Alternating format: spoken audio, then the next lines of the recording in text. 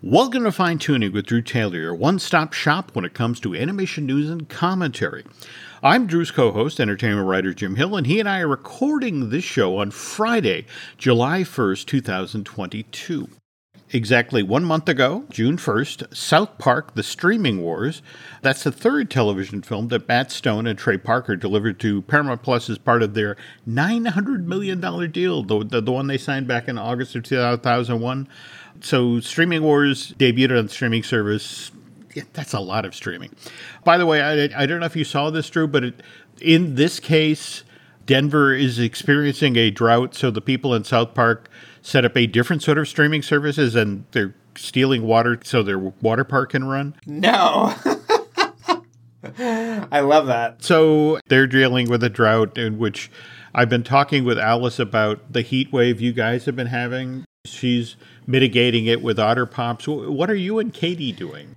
I mean, we are just blasting the AC. I can't have the air conditioner on when we're recording, Jim. So by the end of this recording, I might just be a puddle in here. But okay, yeah. Moving quickly then. Okay. Speaking of which, the trailer for Streaming Wars Part 2, which will debut on Paramount Plus on Wednesday, July 13th, just debuted this week, and at least based on the images they're sharing, Sandmarsh pulls a Karen at the water park, and they even have him wearing the official Karen haircut. So, did you watch Beavis and Butthead? I have not yet. I am genuinely behind the curve streaming-wise. But that said, when we got home, Nancy and I made time to at least watch Baymax, which we'll talk about in the second half of today's show, which I thought was charming as hell. Trying to make time to watch the Sea Beast, which I know you've seen, and we'll also talk about in the second half of the show. But lots of streaming news this week, folks. But first, before we get to the news portion of today's Fine Tuning is brought to you by Storybook Destinations, trusted travel partner of the Jim Hill Media Podcast Network. For a worry-free travel experience, please book online at StorybookDestinations.com. Okay, last week, folks, when Drew and I were recording, and I was in the hotel room in West Palm Beach using a Dixie cup and string, you were not going to the Minions Rise of Gru red carpet or the press event? It was the premiere. I don't know if you know this, Jim, but Minions took over Hollywood last weekend. They had a record store. There was all sorts of things going on. Ooh. And I couldn't make it to the premiere, but I did see the movie. And it's another Minions movie. I don't know. It's cute. It's annoying, probably in equal measure. Very episodic. Okay. Yeah, it's about what you would expect. But, yeah, I enjoyed it. Okay. Sure. They didn't do Thursday night previews. They actually started showing Minions: The Rise of Gru in 3,350 theaters yesterday afternoon at 2 o'clock. You remember when that was supposed to be midnight, Jim? And they just keep bumping it up, you know? What are you going to tell Universal? They sold $10.75 million worth of tickets yesterday for this thing. And in fact, it's projected that it will sell $29 million worth of tickets today, Friday, July 1st. And if that trend continues, Rise of Gru over the long 4th of July weekend is expected to sell $110 million worth of tickets in North America, which is more than double what Lightyear earned over its opening weekend. That is insane to me. I'm not going to lie, because that's the other thing. I did manage, while I was away, to get to see Lightyear, and it's exactly what you said it was. It's this wonderful film, that lovely homage to the sci-fi films of the 1970s, and I didn't want to buy a Sox Scene 7. Oh, Super 7. Super 7. Oh, the replica. But after having seen the movie, oh my God. And actually going over the Studio 7 and looking at what they have there. Oh, did you not know about Super 7? They're an amazing company. Oh, this was a mistake. Yes. I mean, I don't know if you've seen, for example, their 16-inch version of Pinocchio or Ben Alligator. Oh my God, those are amazing. I'm just trying to think, where am I putting this? The Snoopy that comes in the crate from the Daisy Hill Puppy Farm. I mean, mind you, these things are $295 each. And the Socks, which comes in a property of Star Command cat carrier, that's $400. But man, these things look great. Well, yeah, what I love about Socks is it really splits the difference between movie replica and character toy, so it's like kind of the best of both worlds. Oh, no, absolutely. It's an amazing toy. I am trying to do the math or, talk to my local bookie or something to figure out how to get it. But you and me both. Yeah. You and me both. All right. To slide back to Rise of Gru for a sec, Illuminations, they're almost religious about the July 4th weekend or the vicinity when it comes to these movies. I mean, original Despicable Me came out July 9th, 2010. Despicable Me 2 came out July 3rd, 2013. We then got the first Minions standalone film, July 10th, 2015. And then June 30th, 2017, Despicable Me 3 came out. Now, the Minions sequel was announced in January of 2017, out ahead of the release of Despicable Me 3. So this was already chugging along. If things had gone according to plan, this was originally supposed to open July 1st, 2020, right? Oh, yeah. But we all saw the merch back then. We did. That's Yeah. right. Oh, my God. I completely forgot about the merch. Yeah. But again, March of that year, the pandemic happens, and Illumination MacGuff, I guess that's their Paris-based studio, shuttered. And so, they literally contacted Universal and said, we can't finish this movie in time. So first they pushed the release date back a year. It's July 2nd, 2021. And then in March of 2021, Universal took a look at what was going on in theaters, and it wasn't there yet. People weren't comfortable going back to theaters yet. So Minions Rise of Gru gets its release date pushed back to July 1st, 2022. So this film is a full 2 years behind schedule, but maybe that was a good thing, because think about it. It's just one of those absence makes the heart grow fonder thing, because the time between when Despicable Me 3 and Minions The Rise of Gru opened in theaters, it's been roughly 5 years, whereas if we look at what happened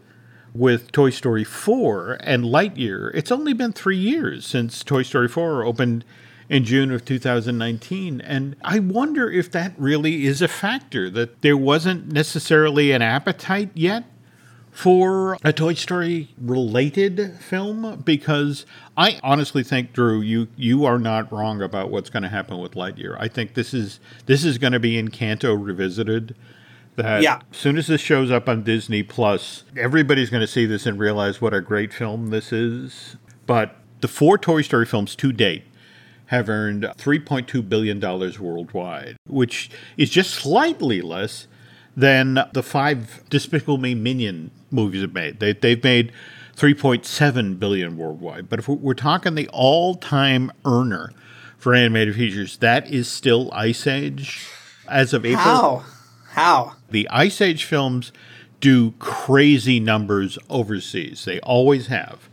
But they're currently at $6 billion worth of worldwide ticket sales. And Disney is quite serious about revisiting this. And in fact, we're just hearing from somebody who works in the parks about we're about to see the first stuff featuring Blue Sky characters on the Skyliner. Evidently that they're going to skin at least one of the cabs for the Ice Age characters, and I think the other one's going to be for Rio. So, wow. Yeah, it's coming. I mean, we saw the Wild Adventures of Buck Wild, or the Ice Age Adventures of Buck Wild, on Disney Plus not so long ago, and there's definitely another feature-length one coming, though I don't know, again, in this weird space of Disney Plus, theatrical, I have no idea.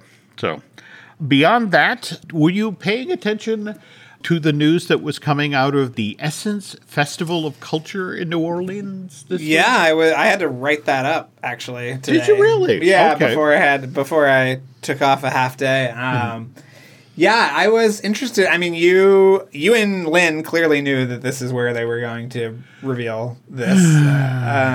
You had referred to it in an earlier episode, so I mean, the certainty to which you said, "Oh, it'll be revealed next month," kind of tipped me off. But yeah, we got a name. So we got Tiana's Bayou Adventure. Well, I have to tell you, that name has been focus grouped within an inch of its life. All right, let's hear some of the other ones. first of all, the name they were trying to get people to embrace was Tiana's Bayou Adventure at Splash Mountain, because they want to keep the Disney mountain range thing going. But that didn't work. And there was the Tiana's Mardi Gras celebration. There was 3 or 4 of these sorts of, but it was always at Splash Mountain because they really, really, really want to keep the Disney mountain range going. And that just didn't seem to happen. Have they talked about how they're going to reconcile the period with the Old West setting of the Walt Disney World one? What's kind of interesting is when you bring this up to the Imagineers, it's like, okay, let me direct your attention over to Tomorrowland, okay, where you walk into the land and the first thing is, a door that takes you to the Monsters, Inc. world.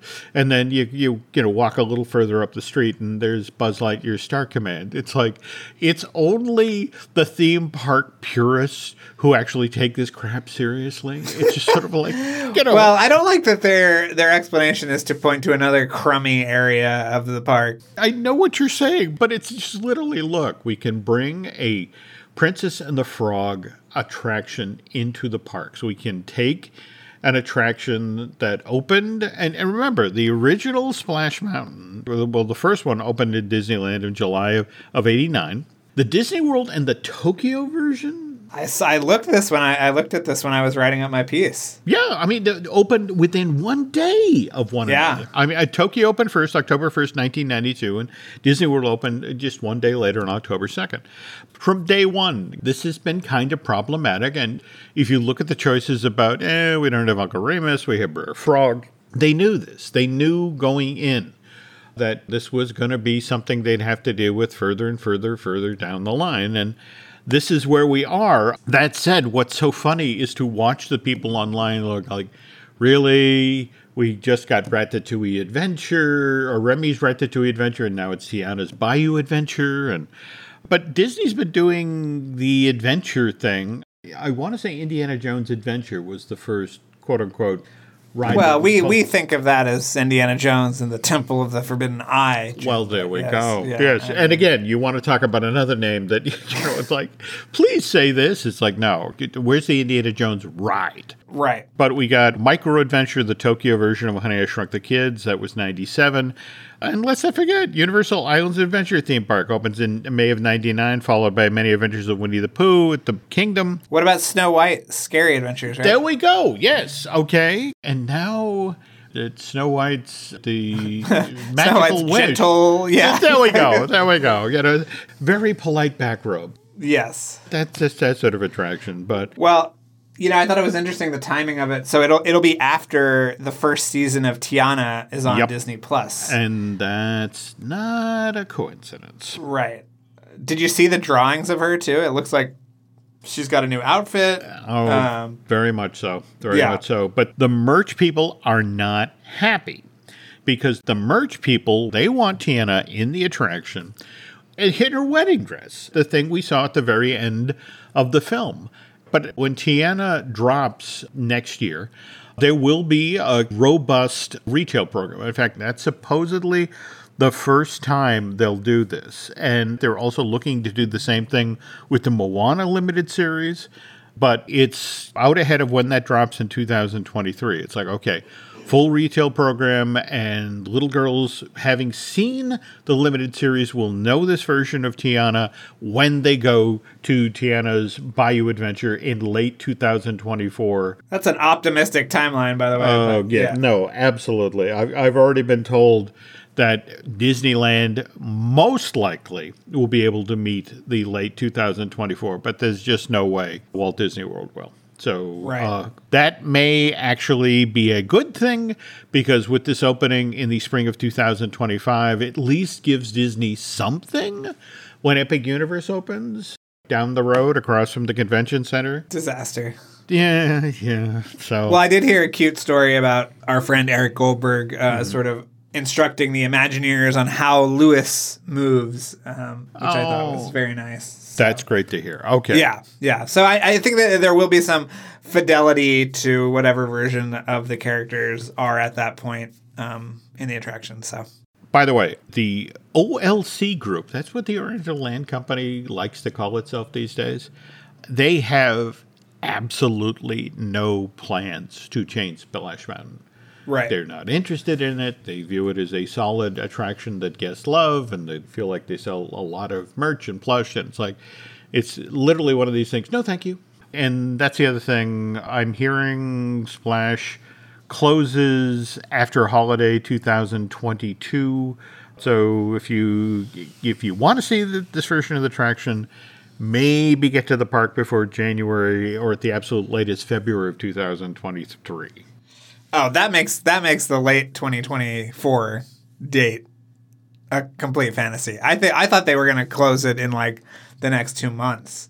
But no, they especially at Walt Disney World, people who I wanted to say goodbye. I wanted to get to see that attraction. So, and they'll still do they'll decry the politics of the movie, but they'll still do going away plush and absolutely T-shirts. It will be supported with a merch program. But yeah, I'm hearing they will announce the official close date at D23 in September, and then again look for it to close in January, February 2023. And then 18 months of teardown, install, rebuild, soft open. And that's the other thing, that ride system basically remains the same, but there will be some show control issues and new sets and yada yada. What's your favorite Aerosmith song, Jim? Dream On, I think is what it was.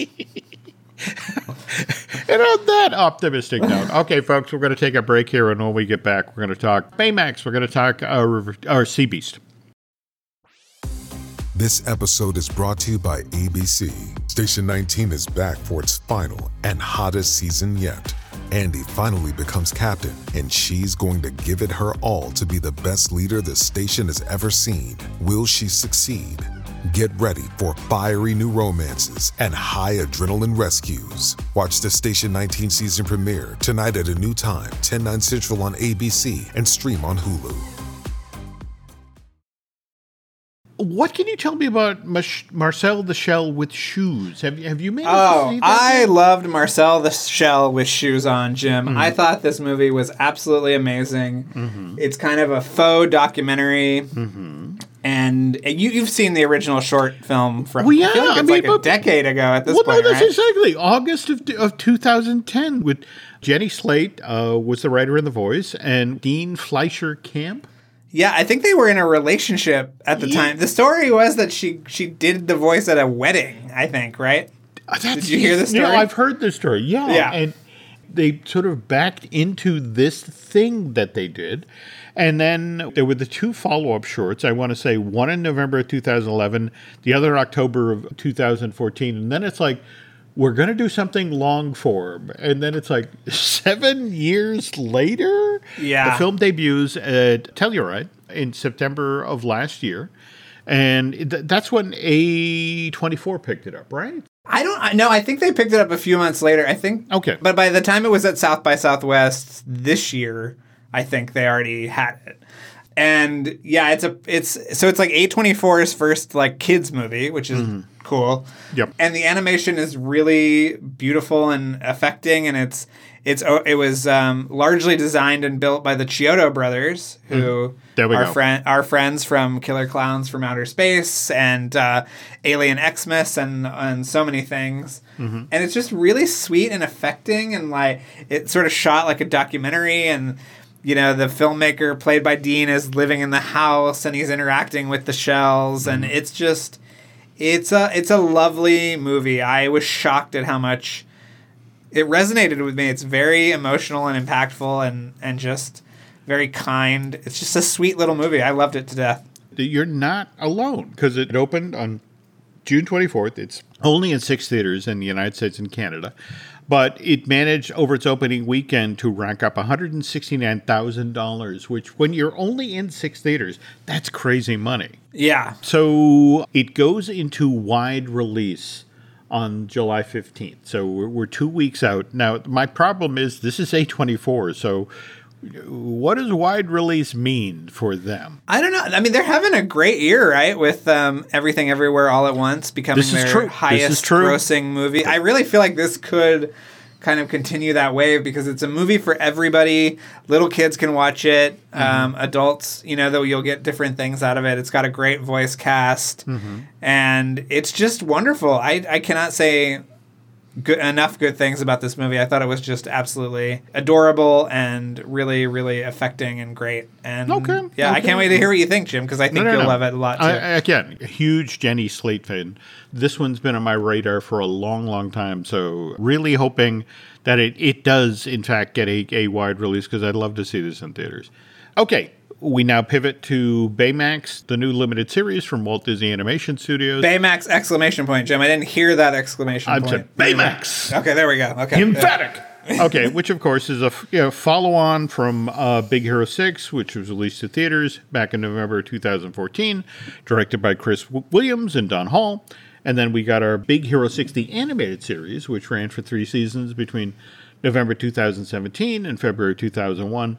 And now we have, it's 6, most of them run 10 minutes long, 11 minutes long, right? So it's... Yeah, like between 8 and 11 minutes long, yeah. We've got 3 of them directed by, Disney veteran Dean Wellen. He did episode 1, 2, and 3.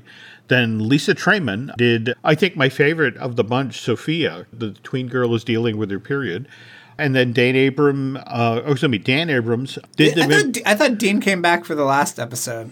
He did. Okay.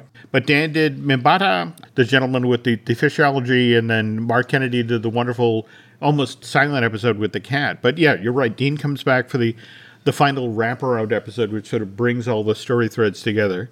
But I don't know if you've seen any of the press that's out there, but Don Hall, who sort of rode herd on this, talked about how his inspiration were the medical dramas of his youth, like Marcus Welby, the notion was that Robert Guillaume or no? That's Robert Young, yes. Okay. The whole notion of you found a medical problem at the beginning and then you dealt with it, in a kind, gentle way, and that's very House MD. Yeah. Well, kinder. Yeah, much kinder than House, but particularly if you binge it, if you watch all 6 of them together, it really tells a lovely story. Yes. Keep an eye on the periphery because you might see characters that pop up later in the show and things like that. That's it exactly. Yeah. And we don't want to spoil anything, but... No, not at all. Not at all. But I'm just so happy for Dean, he's been at Disney. If you count when he was at, his first credit, which is for the studio, which is actually, was a storyboard artist on Buzz Lightyear of Star Command. Oh, wow. That was back in 2000, but prior to that, he started it at Warner's. He was a storyboard artist on Hysteria, which was... Oy. Well, the less we talk about that, the better. But that's the thing. It's the Animaniacs guys trying to do something educational. And it felt like a new government law had been passed about additional educational television or something. But yeah. But there's still some stuff in that I love the George Washington as Bob Hope. I got to tell you, kids. Even in 1995, Jim, Bob Hope was not really resonating with the kids, I don't think. You're not wrong. You're not wrong. Okay. But the thing is, because he's in the building working on Hysteria as a storyboard artist, he does get to work on The Iron Giant in 1999. So he does sort of his Disney tryout and ends up back at Warner's in 2001 working on Osmosis Jones. In fact, he's one of the animators who works on Thrax, the villain of that. Also works on another relatively short-lived Warner Brothers television animation series, The Duck Dodgers Show. And then 2002, he's back at Disney, only this time he's on the feature side. He's working with the team on Treasure Planet, among the folks who were working on Jim Hawkins, and that's still a great film, or at least I think it is. I was really impressed the last time I watched it. I thought it was really it holds really great. It holds up nicely. But this is also during the time when Disney is laying off people left and right. So Dean ends up bouncing around. So he works on Adam Sandler's 8 Crazy Nights. He works on that Fat Albert movie, the one... yes, with Keenan, right? There we go. Yeah. But then, starting in 2005, he's solidly at the mouse, and he starts as an additional story artist on Chicken Little. And what's interesting, in 2007, have you ever seen his short TikTok tale? Yeah, I think it's wonderful. Yeah, it's one of these things where it kind of bothers me that it's gotten as little play as it has. I mean, I think it turned up on that short collection, which, let's be honest here, is more than happened with Glago's Guest. Speaking of Chris Williams, where the hell is that? Yeah, no, that's it exactly. It always makes me crazy that one, never mind about the cutscenes from the chunks that were cut out of the Black Cauldron. Somewhere in the Disney Vault is Glago's Guest, and I would just like to see it up on a screen. What could it cost to put it on the streaming service? You know what I mean? Like, I don't know. There's some reason they don't want to share that. But getting back to, he toggles back and forth between a story artist. He works on Bolt, but he also keeps his hand in as an animator. He works with the team on Princess and the Frog that does Dr. Facilier. And then from there, he's solidly, a guy who works in story. We've got him working story on Tangled and Frozen and Big Hero 6, Zootopia, Moana, likewise, Ralph Breaks the Internet. But the credit that genuinely intrigues me is the one from 2021 where Dean is the director of pre-production on Raya and the Last Dragon. And if you think about what that would have been like, Drew... Well, he was a director on it, right? Mm-hmm. Like, he was one of the directors before they did the switch, right? That's it, exactly. But if you think about making that movie, and as spectacular as that film looks, as the studio is sliding into the pandemic, where suddenly you have to figure out how to do this from home, that's huge. But the other one, again, if you drill down into his credits, they have him listed for 2024. He's supposedly the director of an untitled fantasy project for Walt Disney Animation. Now the problem is this is clearly dated information because they list his co-director as Paul Briggs, and you and I both know Paul left Disney after a 25-year career, also as a story artist. He's over at Netflix right now. Yes. I actually don't think Dean is still there either. Oh, no. Really? Yeah, Oh. I think somebody told me that recently. Okay. And I can, if somebody knows differently, please reach out on Twitter. But yeah, I mean, you remember Dean's Space Race movie too, right? You're right. So he's kind of been a guy that's almost had it, and he has a great sense of action and choreography, and they just haven't let him have his own movie yet. And it's very silly because, he was kind of attempting it was almost Space Mountain-ish.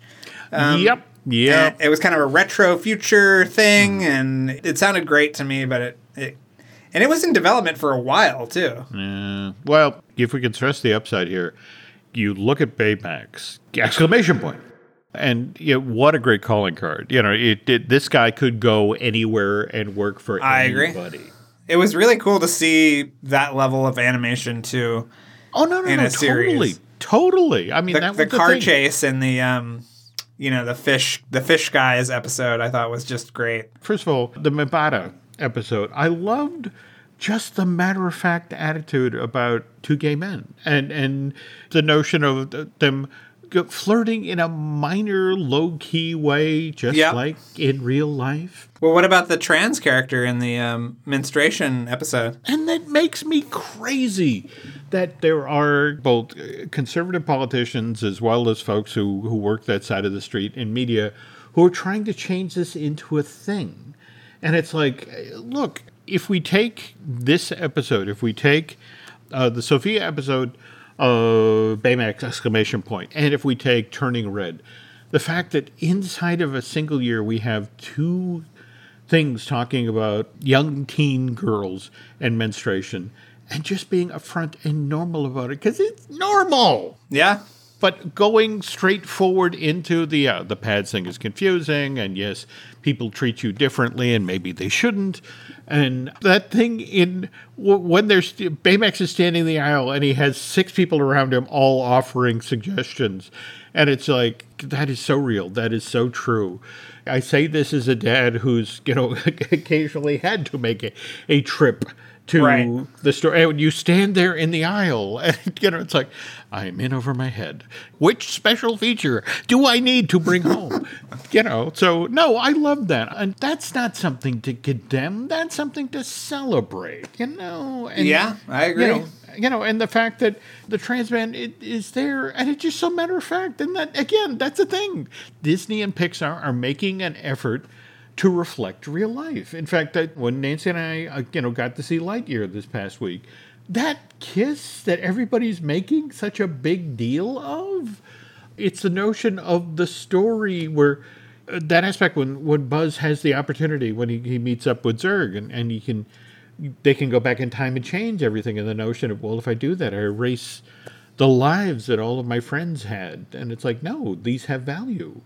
I'm not going to do that.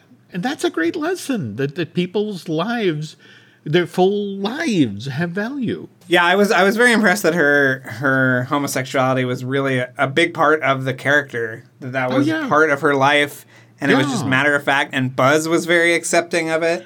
Totally. And without that moment, it makes that sequence, which I don't know about you, Jim, but I think I am so impressed with that whole time travel sequence of him trying to get off the planet. It just adds so much sort of weight and emotionality. It does. And I honestly cannot wait for this to turn up on Disney Plus again, because I'd love to revisit this film. In fact, I'm this far away from sending a note to Angus MacLane to the effect, you made a great movie. You really did. Don't pay attention to the box office.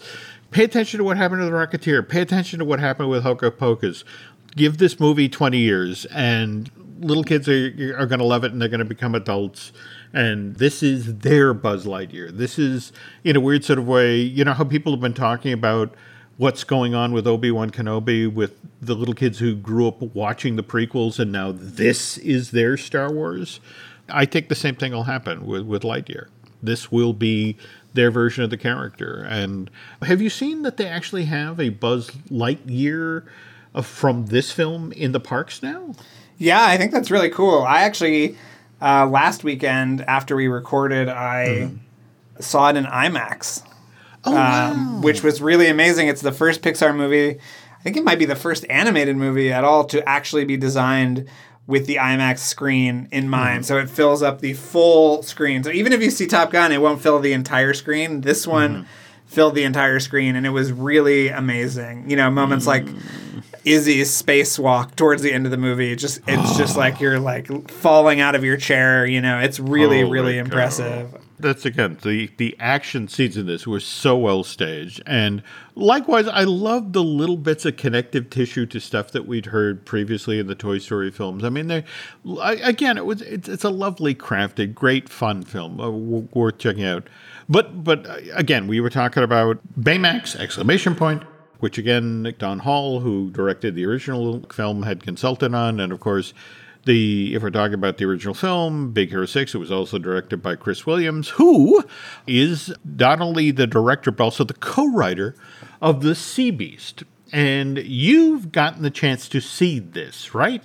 Yeah, I'm a big shot, Jim. I don't know if we've established that here, but, I'm a half shot. Right. Or I missed the target constantly. Anyway, so you were saying. Yeah, I saw it. I saw it right before I got sick. So whenever that was, 2 or 3 weeks ago, I thought it was really amazing. I thought it was really, really great. It's on Netflix. If you're listening to this on Tuesday, it'll be on Friday.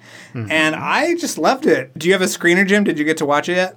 I have not. In fact, depending on where you go, they're saying there was a theatrical release of The Sea Beast on June 24th, or it's being released theatrically on July 8th.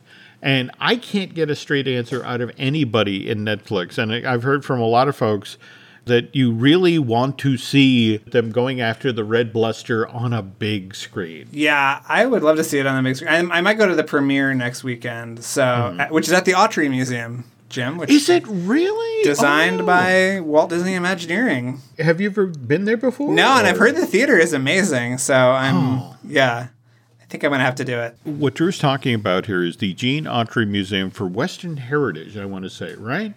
Yes, at Griffith Park, probably there we there go. somewhere, right? There we go. Yeah, and this was during the period when Walt Disney Imagineering was trying to get into the museum designing business. And this is Gene Autry, the gentleman, he owned the Angels at that point, right? Yeah, and he... What is now the Parker Palm Springs was a Holiday Inn that he owned where they would do the spring training. So if you ever go to the Parker and go see that giant field out back, that's where they would train. I did not know that. Yeah.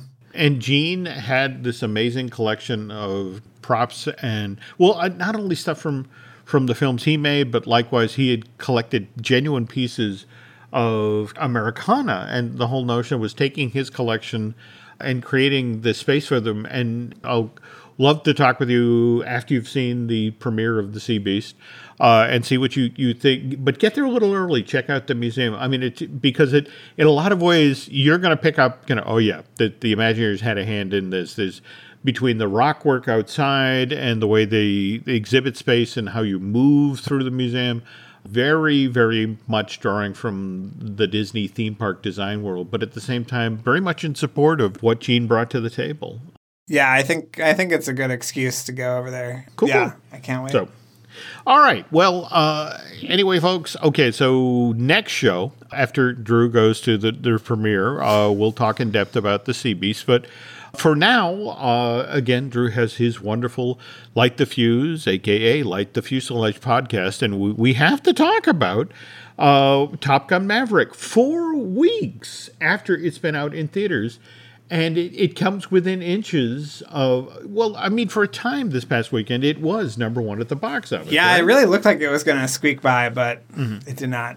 It just $1.4 million separated what the new Elvis movie with Tom Hanks made and what Top Gun Maverick made. But that basically doesn't matter because also this past weekend, Top Gun Maverick became Tom Cruise's very first $1 billion earner. Can you believe that? Doesn't that seem like a error or something? It's like I have to say, given how long he's been in the business and given how huge the Mission Impossible film franchise is, I'm kind of shocked that this is his first, the one to go blow through the $1 billion barrier. But if I was Paramount, I would be very excited about Mission Impossible 7 next summer. Yeah. So to have this momentum and then to have it come out so quickly after Top Gun, I mean... again, you're not wrong. And the fact that, that then you have part 2.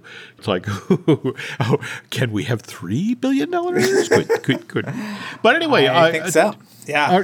Speaking of which, though, what are you and Charles doing over with your Light the Fuse podcast? I think this week we, we're kind of doing Light the Fuse / Light the Fuselage with Lauren Balfe, who is the composer of Mission Impossible Fallout and the next two, and he is I think he's credited as the music supervisor or producer or something on Top Gun Maverick. So we talk about everything. He's great. It's a great conversation. Oh, cool. Yeah. All right. Well, folks, if you could do Drew and I a favor, if you could head over to Apple Podcasts and rate and review, well, not just the show you're listening to now, Fine Tuning, but also Light the Fuselage. Again, that helps people find the show, that helps people, gets us additional ears and eyeballs. What about your other shows, Jim? Yeah, we got some other ones here. We got Disney Dish with Len Testa. We got Marvelous Disney, I Do with Aaron Adams. Likewise, we have Looking at Lucasfilm with Brian Gunn. And if you're looking for something to listen to, those are there too. But if you like what you listen to tonight, folks, if you want to head over to Bandcamp and subscribe, that's good too. But also, and again, I know I say this every show, but seriously, if you are not following Drew Taylor on social media, you are missing out on so much fun and good, sharp observations about things that are going on in entertainment in real time. So can you tell the nice people where they can find you on social media, Drew? Sure, it's Drew Tailored, like a tailored shirt on Instagram and Twitter. So come on by. Cool. I can never hope to get as many followers as Jim Hill Media, but getting there, Jim. We're there 5. Possibly 6 if I can convince my mom. All right. Anyway, you can find us on Twitter and Instagram at Jim Hill Media, and over on Facebook it's Jim Hill Media News. And that's going to do it for this week, folks. And want to thank you for listening. And have again, this is going up on Tuesday, so hope you had a happy and safe 4th of July.